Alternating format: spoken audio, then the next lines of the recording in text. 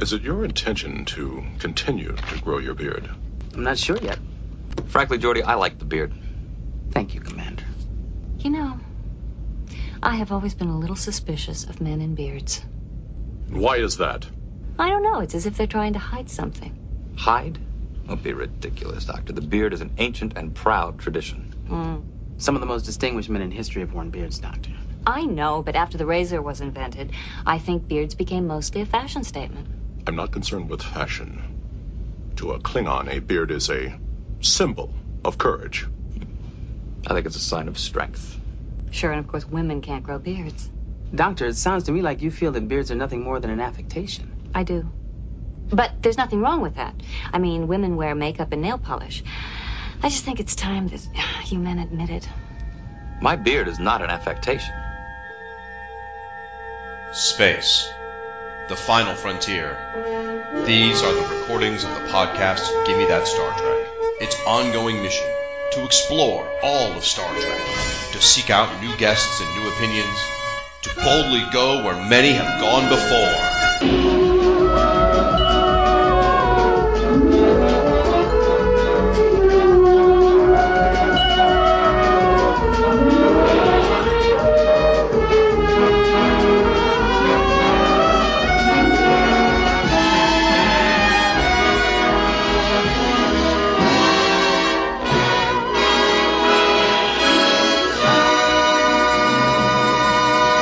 Welcome to episode 34 of Gimme That Star Trek, a proud member of the Fire and Water Podcast Network. I'm your host, Siskoid, and today's episode is called To Beard or Not to Beard. And we're looking at beards in the Star Trek universe. Who wears them? What do they mean? I am myself beardless, and it would be hard-pressed to grow a beard, or even the thinnest coat of facial hair. So to talk about this, I've invited a bearded man who may or may not model himself on Commander William Riker. From Radio vs. the Martians, it's Casey Doran. Welcome to the show, Casey. No, thanks, Siskoid. Thanks for having me here. We're just returning the favor because, as your listeners may know, we just did this amazingly huge, long, where we tried to wrap up all of what we loved about Deep Space Nine in, 2.5 hours, and then we promptly forgot to talk about Odo. So yeah, and then did an extra hour, and still did not talk about Odo. And it's largely my fault. I kept changing the subject whenever Odo came up. Well, we enjoyed it, and I'm happy to be on your show. Mike, my co-podcast partner, I say that 10 times fast, has been on your show once before, and I think maybe in our pre-show banter, you learned that I had a beard that was like Commander Riker, so hopefully I'm the inspiration for this show. You are, actually. Awesome! Well, before we get into it, Casey, the listeners need you to prove your Star Trek cred with our usual quiz. So let's see what kind of Trekkie you are. Sure. The first question is, and you can take as much time or as little time as you want on these, why are you a Trek fan? I think Star Trek, to me, is kind of the pinnacle of sort of optimistic sci-fi storytelling on television. And, like a lot of other people, it's sort of, for me, it's inexorably intertwined with watching TV when you're young and watching the original series on reruns. And then at some point in time, I think I was probably in second or third grade, maybe when the first TNG season came around. I very much remember someone who was being in a Christian school in Oregon and being at a bowling alley at an offsite event, and this guy who was much older, a very nerdy older guy saying, "Oh, are you going to watch Star Trek this weekend? Because Q from the first episode is going to be back." And I was like, I don't know what you mean. I don't know what Q is. I don't know Star Trek The Next Generation. And it kind of blew open my curiosity. And I think after that point,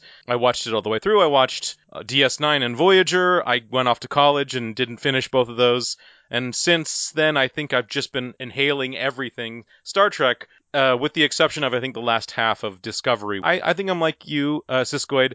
I think all Star Trek is valid Star Trek, so I'm not one of those people who says, this is my Spock or this is my Enterprise. I think it's all good. Even if it's all good, you do have a favorite iteration of the show, I imagine. What might it be? It's definitely TNG, for sure. When it was in reruns, I recorded like every afternoon after school on VHS. When it was in syndication, and knew the episodes and somewhat know the episodes back and forth now. I've said over and over again on my show that I think Riker is the POV character for TNG, and so I think I've modeled my life after Riker. I'm ever in search of that Jean-Luc Picard. I think it was at the right time for me as a kid, but it was also at a certain time in North American or world history where the Cold War was over, and so the Star Trek TNG reflected this kind of like, oh, it could be this. You know what it could, like, we could get over ourselves and it could be this. And I glommed on so much to that particular flavor, that particular facet of the Star Trek universe, and it's part of my being now. Well, the next question is, what's your favorite character? Well, from any iteration. Is it Riker? Is it? No, Riker is certainly not my favorite character. I want to say Spock. I feel like that's the easiest, by far the easiest, the cop-out for a Trek fan to say. But it really has to be Jean-Luc Picard, the captain who, he doesn't shoot first and ask questions later. He asks questions first and then shoots later, and there's something about that sort of the one who's the diplomat, the one who's the intellectual, who's the sort of the polymath that makes for a great aspirational character, and he can also kick some ass too at the same time. So I think it's got to be the old Baldy for me. Okay. And the last question is, what's your favorite alien species from the Trek universe? Did we ever? I don't think we ever saw the Iconians. I don't think you ever actually see the Iconians. They're the sort of phase-shifting ancient civilization that left a few portals in their wake. The mythos of the Iconians was always the most interesting, but as far as species that we have seen, I gotta say the Klingons. The way that Ronald D. Moore and crew sort of flushed Klingons out from TNG season 3 on, made it endlessly fascinating. They kind of did a Ronald D. Moore reboot of the TOS Klingons, which were very much a Russian analog and kind of very much one-dimensional, and brought a lot of other influences and made Klingons the most fleshed out alien species, maybe until you get to DS9. But still, Klingons for me, they'll always be the badass warriors that I associate most with Trek aliens. I still like that you pulled out the Iconians out of there from Contagion. Yes. That's a deep cut. Yeah. Speaking of cutting, hair cutting, beards. Yeah. What a segue. Yeah. We're talking about beards. So obviously Riker's beard, but Mirror Spock's beard. Other characters have had beards, have not had beards, and then had beards. Looking at it, researching it, I think beards do have a meaning on the show. Yeah, I think I think the stereotype is, and you'll see this parody whenever sort of a knowing TV show wants to make a parody where they have an evil character who automatically has a sort of Spock from the Mirror Universe goatee. I say that goatee is more like an Anton LaVey, the founder of Satanism, kind of goatee, because when a character has exactly that kind of beard, it kind of evokes a quiet, troubling evil behind their personality. But the funny thing is the further along you go, when you leave TOS, the era of TOS, where most of the actors, and I don't know how many actual beards there were other than Spock's beard in TOS, but there weren't very many beards. Which Klingons had beards. Yeah, and they were evil. But I mean, it very much reflected if you were to be on the deck of a U.S. Navy aircraft carrier in the late 1960s, pretty much all the people in the Navy would look like the people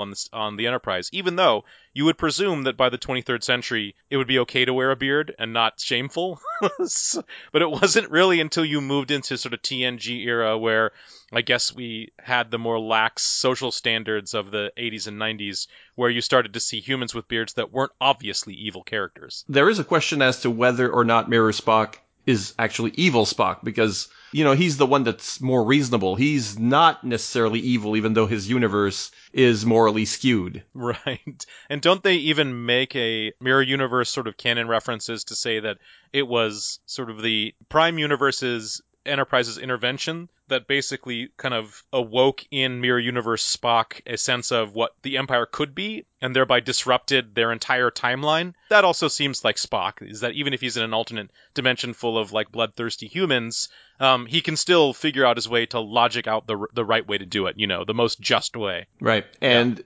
through the movie era, we do get a couple beards. Mr. Kyle now has a beard. McCoy grows a beard while he's retired. I guess Sybok. McCoy has the I've just been disco dancing and doing coke for 5 years kind of beard. It's when he shows up in motion picture with that beard, it's even more striking, I think, than seeing Spock on his home world and refusing the Idic because he still has something stirring in his soul. When you see McCoy off the transporter pad, you just think, man, this guy has been in so many strip clubs in so many places in the Federation, and he's recalled back, and he just has not had time to shave. Is there a notion among bearded people? So I'm playing the card where I don't even know what a beard is. Sure. But is there a stigma? Do people think that people with beards are somehow more slovenly? So like that McCoy, that version of McCoy, has just let himself go? Is that what the beard is supposed to mean? He's a hermit on an island, and he doesn't give a frack about anything?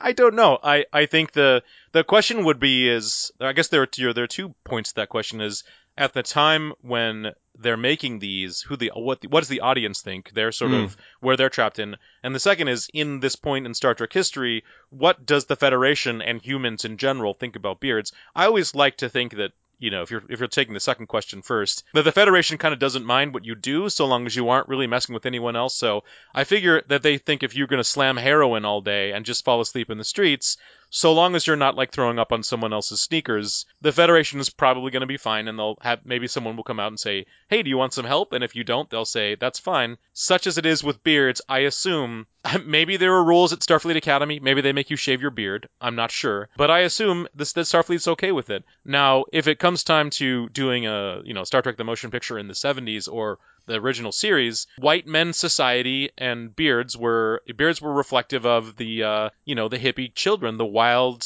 crazy children who don't care anything about themselves and their music and their crazy sexual revolution. And so even actually, was it the TOS episode? Is it called not the Apple of Adam? The Way of Eden. The Way of Eden, yes. Mm-hmm. Even those hippies don't have beards, which is strange. I guess they were so averse to portraying beards, unless it was like a Tellarite or something. I guess people didn't like to see beards on TV, I suppose. And you have to get to the 80s or 90s, I suppose, before beards become a socially acceptable thing, such that a main character can have one. So let's talk about that first main character beard. It's Riker. Oh, yes. Yes. A lot of people think he comes into his own once he has a beard. And let's note also, we say, well, it's Riker. It isn't, actually. It's Worf, isn't it? Worf is the first one to have a beard on the bridge and to be a main character and be in the opening credits, and he has a beard. We're just glossing over it because he's a Klingon and they all wear beards. So it's a wonder the women don't wear beards. Yeah. in that way, you kind of felt like you could take that joke from Lord of the Rings about the female dwarves who have beards too. Right. But we know that's not the case. We know that there are beautiful, buxom, sexy, non-bearded Klingon females. So we definitely know that.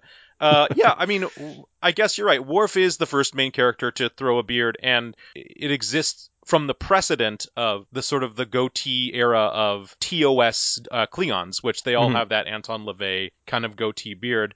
And when they developed the makeup for the Klingons, they made the Klingons more complicated in everything. Their outfits, their boots, their hair, of course, their foreheads are the biggest thing. And that one thing is, I guess if they're manly men, if they're very masculine, they've got to have that, that kind of Fu Manchu soul patch, or I don't know what you would call it. Like, just, it is a goatee of sorts, but it's its own thing. And yeah, there's never a time when Worf shaves it off. You never see that. And the only kind of unbearded Klingons that you ever see on TNG are just young kids. Alexander Rozhenko or other kids at the Klingon festival or something. I guess they're like Sikhs in that respect. It's kind of their cultural thing, if you're a man, to grow a beard and to keep that beard on your face, and to shave it off is to say, well, I'm not as much of a warrior. Right. And Worf does mention the beard. There are discussions about beards on the show. Yes. And he says it is a symbol for Klingons. It is a symbol of courage. And wasn't that also the same discussion where Dr. Crusher says, beards are an affectation of an earlier age. Like, you don't need beards to keep you warm anymore. They're just something that we do because humans used to do this. And then, well, what about makeup? Like, makeup is an affectation too. So beards are the makeup, the eye makeup, the eyeliner of the Federation, I guess. The men in Star Trek, even as far back as TOS, there is an affectation that has to do with hair. They have all these little, pointy sideburns. Yes.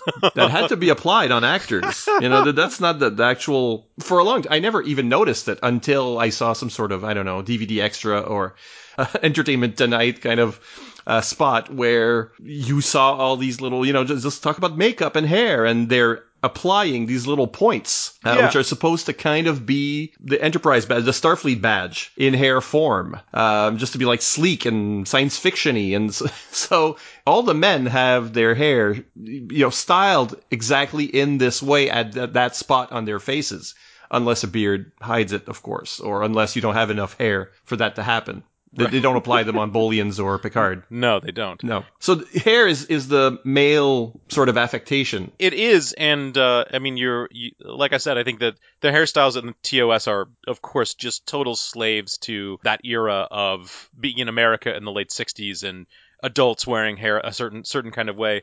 And I think a long sideburn, which is basically the beginning of it, it's like a little sapling. If a beard is a tree, the sideburn is a sapling that it's going to grow, that's going to grow into a full beard. A nicely well-shaven, well-shaped set of sideburns is, I think, as much as the Starfleet manual of grooming can let you get away with. Because what Beverly says, if we look at the full quote, she says that she's always been a little suspicious of men that wear beards, as if they were trying to hide something. Is the beard hiding something? Yeah, if you're talking about those of us that do tend to wear beards and who do it as, I guess, it's half of a personal choice, I suppose, because if you just choose not to do anything, and if your ancestry is from certain parts of the world, you will just end up growing a beard by default. So it's like painting a fence white. You can't just paint it once white and kept it stay white. You've got to keep painting it over and over again.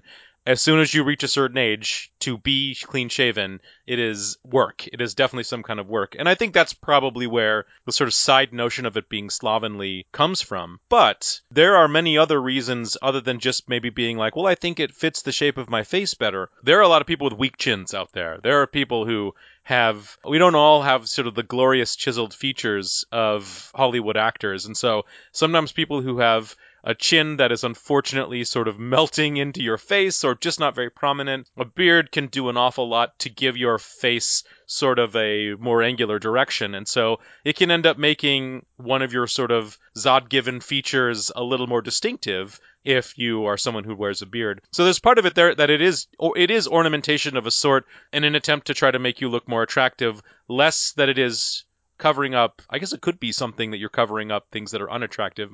My dad wore a mustache for most of his life, and he was bitten by a dog, and so he had a scar on his upper lip, and so he wore a mustache for the longest time to cover up a scar. I think most people are using it in the here and now, the current age, are using it as kind of an extension of their personal style, less than they are to cover up evil schemes. Or to make themselves not as recognizable to CCTVs. I'm not sure what it is. Facial recognition.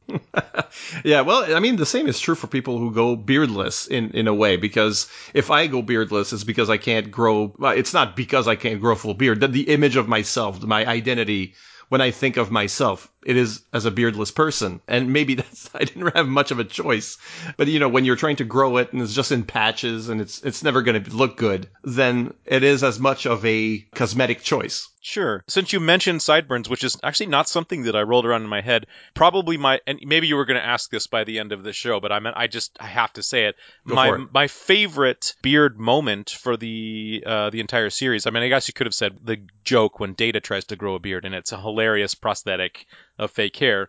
But I think my favorite moment is there is a Deep Space Nine episode, I believe it is in season 3. Apparently, Commander Riker's coming to visit, and he really wants to see the Defiant. And they say, oh, well, he's Commander Riker, that's fine. And he sort of steals it, and then right before the cutoff to the commercial, you see him reach his hand up and peel off both of his sideburns to reveal his goatee, and thus it is Thomas Riker. So the Thomas Riker, the doppelganger reveal is, I think, the best use of tactical use of a beard in all of Star Trek. It is good, yeah, I have to say. But you mentioned Data's funny beard. Oh, yeah. A fine, full, dignified beard. One which commands respect and projects thoughtfulness and dignity. When I stroke the beard thusly, do I not appear more intellectual? So he's doing it for cosmetic reasons as well. And we have other imitators. There's a big discussion on beards because Geordi grows one. Yep. Very short-lived beard for Geordi. Yeah, just a couple episodes. Yep. I think the problem was probably that LeVar Burton, who wears a beard in life, he wanted to have it. Maybe there's just too much stuff on his face because of the visor. That's right. I mean, there's one thing that you can say about LeVar Burton, who was an amazing, accomplished actor in his own right before TNG, is that for someone as an actor to essentially cover up half of their face, including their eyes, which actors do acting with their eyes, as well as lots of other things, it probably was a big deal for him to try to have to get over and to physically emote without the use of his eyes. If he just covered a carpet full of hair on his face, I think it would have been even harder for him to get his point across. He finally got to wear a beard from Insurrection on, so for the last 2 movies. Right. But by that time, he's not wearing a visor anymore. See? So that's why I'm pretty sure the problem was too much going on, hiding the actor's features. Yeah. And I will say, though, that I didn't know this. The topic of beards, just in pop culture, but in life, has been heightened of late because I think they've been sort of in fashion over the last 10 years. And I remember reading that in the United States, there was it went to the Supreme Court that employers could not compel their employees to shave their beards. And the reason why is that there are some people, depending on where their ancestry is from and the pigment of their skin, that for some people shaving their beard might give them these really super painful spots on their skin that then bleed. And so there are people who end up growing beards because the prospect of shaving them to a certain degree might mean that they're going to cut their face up more. And to compel for an employer to say, well, you've got to shave your beard if you want to work in this Applebee's here is now illegal, at least in this country. So some people are wearing beards because it's preferable to having a bloody face. Okay, here's the big comment that that I've researched and found. And it's that Riker gets a beard in the 2nd season. Sure. Right? So there is a question as to whether or not Riker is as good a character without the beard, or if he needs the beard to really come into his own. And people have used this to say, well, look at the show entirely and how long it took to actually itself come into its own, find its way, find its voice. And that the act of Riker growing a beard is a metaphor for the show itself growing to maturity. Yes. From trying to emulate TOS as a kid and then growing up and becoming its own thing. Does that sound like a legitimate? I mean, I think it's a great fan theory. I think it actually rings true from, I mean, it's probably a coincidence, obviously, that Jonathan Frakes came back from the hiatus and then with the beard, and then he probably had to convince some producers to say, okay, well, this I'm going to do a beard now, right? Men can have beard. If Picard can be bald, I can have a beard. We could do opposites. I believe that it's a great metaphor because it is true that it was only towards sort of the last few episodes of the 2nd season and into the 3rd season that TNG kind of got its legs going, kind of got its momentum going up that hill of trying to grow out of just being an imitator, just being a kind of a carbon copy and they basically retook a lot of the plot points and directly ripped some plot points from the original series. And really, I think by the time you get to season 3, it is not an adolescent anymore. It's a young adult. So you can see that. And Riker himself is a fascinating guy for his character arc, such as it is, to track over the course of the series, because by the time you get to the best of both worlds you finally see Riker closing in. You're not only seeing the show come into its maturity, but you're kind of seeing Riker finally come to the point where he really has to deal with the fact that he's a good enough officer that he could have his own command, and he's been offered it several times. Mm-hmm. And it becomes a plot point through this 2-parter, this sort of season ender, season opener, that the Starfleet is pulled out the chair for Riker several times, and if he doesn't take it, he's going to be seen as standing still. And he's sort of given his chance to prove himself because Picard is kidnapped and turned into a Borg, and Riker says, okay, well, I'm going to be the captain now, and what do I have to do to be the captain? I have to kill Picard. And he does. He says, he with an amazing close-up of that great beard, that great Riker beard, he says fire, well knowing that if they succeed at doing what they think they're going to be doing, they're going to destroy that Borg ship and then kill Picard, and everything, any hope of recovering Picard is going to be gone. So I think it's a great metaphor for Riker as a character. Unfortunately, Riker as a character is but the beard might be an apt metaphor too, because, if a rock sits on the ground too long, it grows moss. Right. And if a man falls asleep, if Rip Van Winkle falls asleep, he grows a big beard. And so that also, too, can be said as part of Riker's arc is maybe he's stagnant. Maybe for too long he's hanging on the coattails of Jean-Luc Picard. And sure, you get all the way to season 7, 7 years, they've saved the universe how many times over? Riker still says, oh, well, I'll be number one. I'll still be number one. And he is that beard. He's that beard growing on that old man, getting grayer and grayer, and sort of not choosing to move forward. And that, to me, that means he doesn't get, I think, a full arc, a full loop of an arc, like a lot of other characters do. It goes back to that idea, the word slovenly, but for Riker, it's, I think his time on the Enterprise is that he's comfortable. That's his main flaw. His lack of ambition is his comfort. Yeah. He's abandoned what Thomas Riker still wanted, I want to be captain by such an age or whatever, but he's found a family, he's found a home, and now he's comfortable. He's growing it out, Yes. That makes complete sense for the character. Not that they necessarily had that intent, but you can definitely read that into it. And you know what? It also ties into the next big beard, because the next big beard is Sisko. What is this? I thought it was time for a change. What do you think? I like it. And he also grows it out later.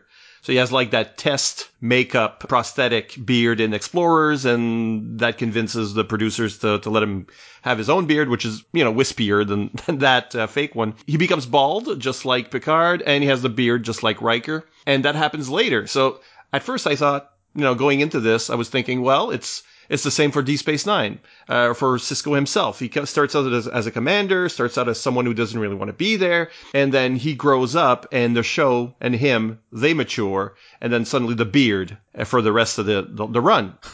But it's not just maturing, it's also growing roots, because he becomes attached to that station. It becomes his home, regardless of, what he thought of it. That becomes his home. Being the emissary becomes part of his identity. He really puts down roots in a way that no other starship captain on these shows can ever do. And there's the beard as the symbol of that, which I think matches both points made about Riker. Yeah, and I would say the funny thing about Sisko is that you see some of the transitional forms, because he goes from having hair and no goatee to this sort of estuary period where he's like, he has hair and he has a goatee, and then he loses the hair. The hair has to migrate from the top to the bottom of his head for him to finally get it. But yeah, I think when I watched the What We Left Behind documentary, which just came out, which if you haven't seen it yet, or if your listeners haven't, it's fantastic. They do have a point, and I won't be spoiling this for you. I mean, they do have a point where to say that Avery Brooks basically was trying to lobby the producers to have that beard. As he said,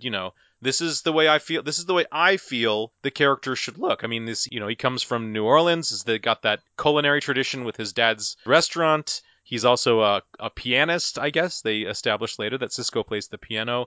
So he kind of has this, if I'm going to get more comfortable, if I'm going to say, screw this sort of button-down Starfleet starship lifestyle that I really didn't like to begin with, I'm going to go full-on Sisko. I'm going to be the Sisko in the way I want to. It means, having him look distinct. And certainly there aren't too many instances in Starfleet with the bald guy and the goatee. I've seen that look one other time in Star Trek, but it's when Riker gets captured by the Romulans and he's in like in a Romulan holodeck. Future Imperfect is the name.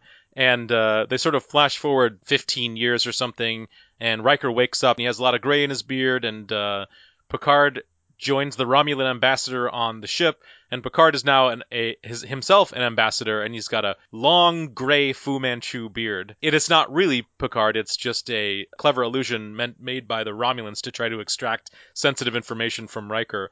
But it also has probably one of the best Riker scenes ever, where he says, "Shut up," to Picard. "I beg your pardon," Picard replies, and he says, "As in, close your mouth and stop talking." And you get this great look of reaction on Patrick Stewart's face of, how dare you talk to me like that? It's just the insubordinate Riker that you never get to see. It is a thing that you do, beards is, alternate universe, beards. Yes. But also oh, we're in the future, beards. You know, people have gotten older, beards.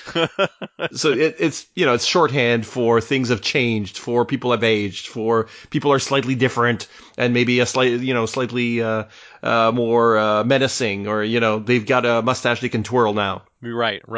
It's shorthand that way. So I think that's why they did it for Patrick Stewart a couple times in the season finale as well. Yep. And then after all of this, Voyager, Enterprise, the reboot films. Yep. Where are the beards? Yeah.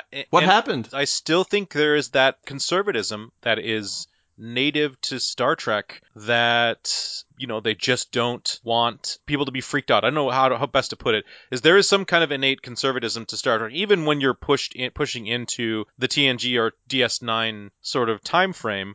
They want to rock the boat because they still want to do what good sci-fi does, which is tell compelling sort of stories that have a moral angle that also are relatable to humans living now, watching this on TV. But they also are really shy about things. Like I take the example of when they finally wanted to deal with relationships between two sexes, they sort of copped out and had a show where Riker falls in love with kind of a non-binary, a being from a non-binary world who thinks that she's supposed to be a she, and the world punishes her for wanting to choose a gender as sort of this is an allegory, I guess, for discrimination against people who are homosexuals. But it, of course, cops out because they put it in this weird thing where she wants to be a woman and Riker has to love a woman because Riker can't love anything other than a woman because he's Riker, right? It's just that kind of conservatism where they can be so cautious about telling some stories that they just don't seem to strike out and be as bold as you'd imagine the 24th century would be. And I don't know how to quantify that other than maybe just producers are conservative. Producers and what they think they can sell to audiences, and certain parts of the country or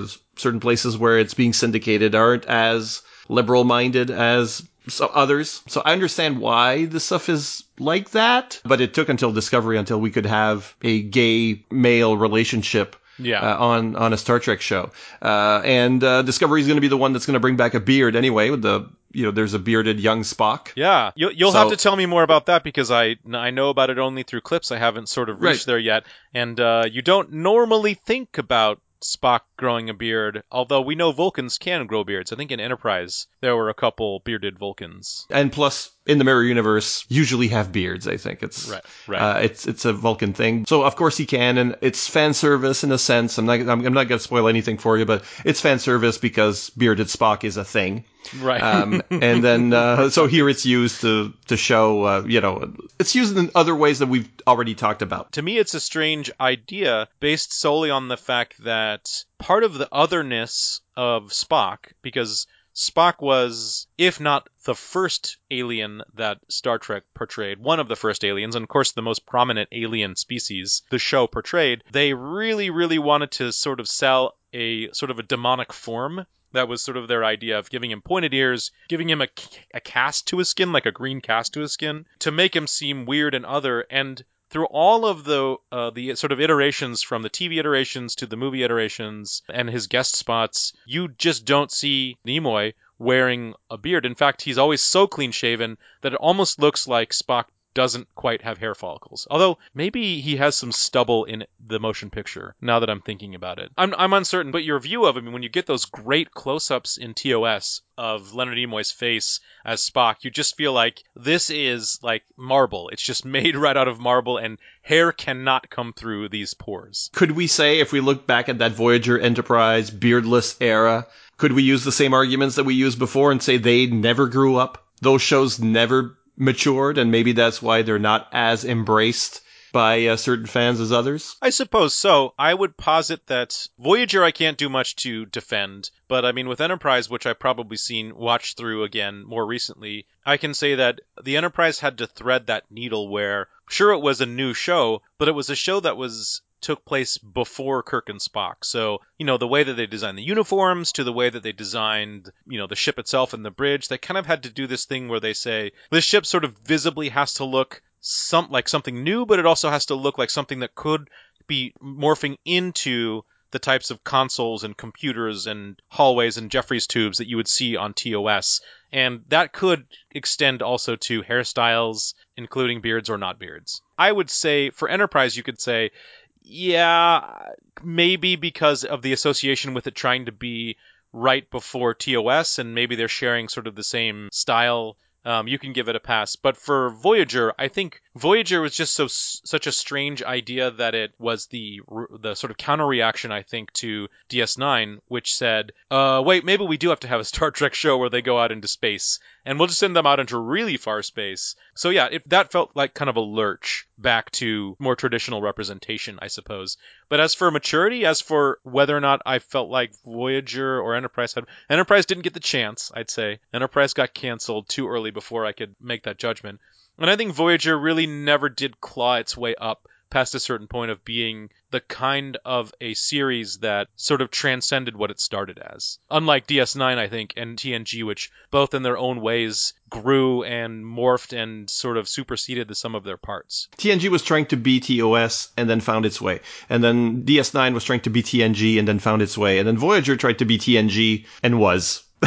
Sort of thing, you know, it sort of copied what TNG was doing well into an era where that wasn't necessarily relevant anymore, or that kind of storytelling seemed old-fashioned at the end. And I would actually imagine that if you're on a ship that is 80 years from home, and they're going to let some things be more lax, I would assume the grooming policy too. You know, you could say, well, you give yourself a pair of mutton chops. You know, Tom Paris can grow some mutton chops. Why not let him? I guess Neelix had that that market cornered. That's true. That's true. That reminds me. This is one thing we didn't talk about it as notable facial hair. Mark Alamo's first appearance as a Cardassian. Cardassians had these very strange mutton chop looking beards that went out to the corners of their mouths that was never seen again in throughout the series. It's Gul Macet and that's it. Yes, that's totally it.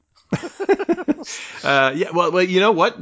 That makes a point, because I think that if aliens are going to be a part of your show and they're going to have prosthetics all the time, and maybe beards or facial hair interferes with that. So Klingon beards are all prosthetics. Nobody is wearing their own beard, at least I don't think so, or most of the time. So, because it's going to be applied and there's so much makeup applied. So, I think the same thing is true of anyone who has like a different skin color. Yes. So you can't have bearded Bolians unless, you know, we're going to give them prosthetic beards, which is just another design element that you got to add on to it. So anyone who's wearing a lot of makeup is going to they're going to be clean shaven because it's easier to apply the makeup. That kind of opens the door for humans to have all the beards. So I'm surprised that more humans don't. But then, you know, as maybe Discovery, for example, is very much female-led. Of course. So that leaves fewer characters to wear the beards. Does Hugh Kilber have a beard? Am I? Yeah, he's got a beard. So yeah, Discovery brings back beards. I think actors now, in general, have more beards, because I think there is an aspect to that, yeah, if you're going to be one of those actors who's going to get a lot of makeup put on you because you're going to play aliens and sort of specialize in that kind of stuff, you're not going to normally have a beard. And if you're just playing human characters, I think a lot of actors just keep it beardless, because if they want to do a guest spot on something else, and then that character doesn't necessarily have a beard, do I shave my beard? Do they make me shave my beard? And I have to go back to the show, and there are discrepancies. So I think actors kind of try to keep a specific look if they're going to be on a series, and never change that look because, you know, the series doesn't allow you to. So what Jonathan Frakes did in between seasons, he did it in between seasons, you know, right. Yeah, he made it happen. He wanted this, and he sort of forced their hand, sort of thing, proved that it would look good. You know, if you have a beard one episode and not in another episode, and then, we have to redo a scene from the last show where you didn't have a beard, it becomes very complicated. So yeah, it reminds me of Superman's mustache, is what I'm just thinking of now. In this day and age, we have a precedent for that. And it did not look good. No. I was thinking too that maybe, I mean, since we are sort of in an era where in the Western world at least, people are more, I think they're more free to wear their hair and beards and lots of different permutations. But I think tattoos are the new beards. And if you think about it, with the exception of maybe, like, I think in DS9 there's a guy who's Maori, he's a New Zealander who might have some kind of tattoos, and I think the Romulans from Star Trek 2009 have some tattoos, and of course Chakotay, the face tattoo master. You know, humans in Star Trek don't have tattoos. They don't have that, like, traditional Navy mermaid on the shoulder or an anchor or a heart with mom. You just don't normally see Starfleet officers with tattoos, let alone neck or face tattoos. Especially if the tattoos were made, if that's the actor's tattoo. Right. Probably going to be anachronisms on those tats. Probably. So, yeah. And a lot of actors have to cover them up or CGI them away in any given movie because it is such a distinctive thing that all your characters cannot have that thing necessarily. This is true, especially if it's supposed to be 500 years in the future, for sure. Especially then. Any final thoughts on Star Trek beards? Yeah, I had one that I needed to mention is that we have so far operated under a very strict definition of what a beard might be. But I think my favorite Star Trek franchise beard might be is Ziyal, because as we know, Garak is a closeted gay Cardassian, and if you need a woman on your arm to sort of cast aspersions at people's assumptions that you might be an eligible bachelor or not, she's your beard. So for me, Ziyal is Cardassian, or is Garak's beard. She's my favorite beard in all of Star Trek. Wow. Well, that opens up a whole can of worms that we won't get into, but people can leave comments, of course, and continue that discussion at fireandwaterpodcast.com or, write with your complaints to Radio vs. the Martians. Yes, please do. Yeah, Casey, speaking of Radio vs. the Martians, what have you got on tap on your part of the podosphere? I think we are closing out the year. We've got a few things coming up. We're actually going to I think we're going to end up doing a return of Hex and Violence, which is our sort of very, very occasional exploration of Jonah Hex, the Western DC character that we love it to death. It just tends to get crowded out. So I think there will be a Jonah Hex coming up. Stay tuned for that. And the next, I don't know if we've announced it. I'll just make this where we announce it. The next Arnold Schwarzenegger movie we're doing on Podcast La Vista Baby will be Red Sonja, his not Conan the Barbarian movie where he also plays a Conan the Barbarian-like character. Yeah, I was going to say in name only, but no, in everything except name. Yeah, that is Conan. So yeah, and lots more stuff coming up for next year, which I think we're still pending it. But yeah, we're planning on going through all of the rest of, we're about halfway through Arnold's catalog, and we are planning on revealing something, a new series that's intended to supersede Podcast La Vista Baby when we actually finish all of his movies that we will reveal in 2020. So you can stay tuned for that. Awesome. All right. Well, I know they're waiting for you at the Dabo table. I'll let you go back to it. You don't want to miss the turn of the ball. I don't really know what happens in Dabo. And I'll stick around for Subspace Transmissions, which is Star Trek news and listener feedback from our previous episode. Thanks again, Casey. Thank you so much, Siskoid. I had a great time.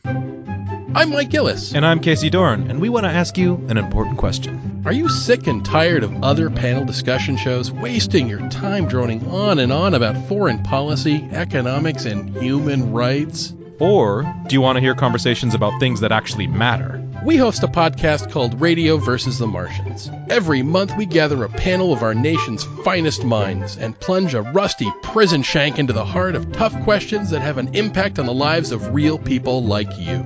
Like, are drivers required to pull over for the Ghostbusters? Is United Federation of Planets actually an oppressive dictatorship run by guidance counselors? Is Arnold Schwarzenegger secretly a genius? And are we being mean when we laugh at movies that are so bad they're good? So write your congressman and let them know that Radio vs. the Martians is available on iTunes, Stitcher, and on RadioVersusTheMartians.com. Incoming Subspace Transmissions. In Star Trek news, filming has wrapped on Star Trek Picard, and you've already seen quite a lot of footage in the new trailer released at San Diego Comic-Con this summer. The show will prove to continue more than just Picard's story, but at the very least, Data's, Riker's, Troy's, and Seven of Nine's as well, and give the good captain what looks like a makeshift crew. I guess it's not Star Trek if there isn't a crew structure, though I admit, hoping for Picard to break the mold. Still, the show will be preceded by book and comic book prequels, and they're talking about a second season already, with Robert Picardo, aka the Doctor from Voyager, in talks to appear. The Picard show has also spawned a new line of Star Trek wines, including one bearing the name of Jean-Luc Picard's own winery. Wines That Rock introduces a collection of special vintages inspired by the Star Trek universe under license from CBS Consumer Products. The first two releases are a 2016 Chateau Picard Cru Bourgeois from Bordeaux and a special reserve United Federation of Planets Old Vine Zinfandel. The collection is available exclusively at StarTrekWines.com, and at $50 a bottle, you might want to wait for a special occasion, like sitting down to watch Star Trek Picard, maybe. And the Deep Space Nine documentary, What We Left Behind, is out even on DVD after coming out first on Blu-ray, so there's no reason not to run to your preferred outlet and get your hands on a copy. I have mine and will soon sit down to watch it. And now a selection of your comments on our previous episode, in which we discussed the nature of Deep Space Nine's prophets. First, Gene Hendricks says that was very interesting, and I must say convincing as a theory, Siskoid. It's also the form of time travel that I like the most, the predestination kind. It's going to make the rest of my rewatch very interesting. We also have Brian Linton, who says, I'm totally on board with your theory regarding the nature of the prophets. It's similar to my own thoughts regarding the nature of beings that exist outside of space-time, but I've never thought to apply the theory to the prophets. Sounds like a great excuse for me to rewatch DS9, as if one needs an excuse. I particularly enjoyed your analogy of space-time as a room you can walk into and view in its entirety. I often use the analogy of space-time being like a tapestry. Say, for example, like the Bayeux Tapestry. A being outside of space-time could see all of the events of the Norman conquest of England and perceive how they all flow together, one after the other, but still see all of those events as happening simultaneously from their point of view. A person with the proper tools and skill in embroidery could even alter those events, for example, embroidering a comet in the sky as an omen to William.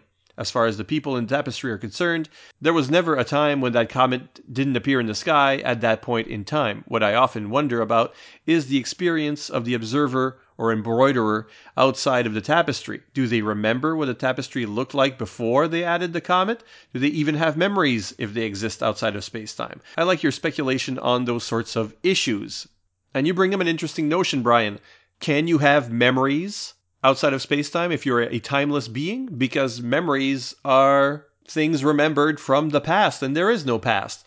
So, do you just have a consciousness of what you're looking at, what you're observing, what you're transforming? So memories aren't actually something the prophets would have per se. In your question about the embroiderer, once the embroiderers put the comet there, the comet's always been there. So you're right that the point is sort of moot. You can't remember things, you can just be aware of them, and you are aware of that comet. That's all that counts. And finally, a short but sweet response from Time Priest. The Time Priest will give this theory a thumbs up. The Fire and Water Podcast Network now has a Patreon page at patreon.com/FWPodcasts. And Give Me That Star Trek accounts for but a fraction of more than 1,000 podcast episodes available on the network. And while as its founders, we were happy to pay for hosting over our first 3 years of operation, it's gotten out of our price range. So if you like this content and you want more like it, think about leaving a one-time or monthly donation. It even unlocks rewards. So for example, for $5 a month, you could get yourself on the Starfleet commendation list, like Acting Ensign Doug Van Diver. Thanks, Doug, for your contribution and for saving the ship countless times. Come back next month for your promotion. And as usual, let me remind you that you too can leave comments at fireandwaterpodcast.com or on the Fire and Water Facebook page or on Twitter, where we are FW Podcasts. Until the next episode, this is Siskoid reminding you to go boldly.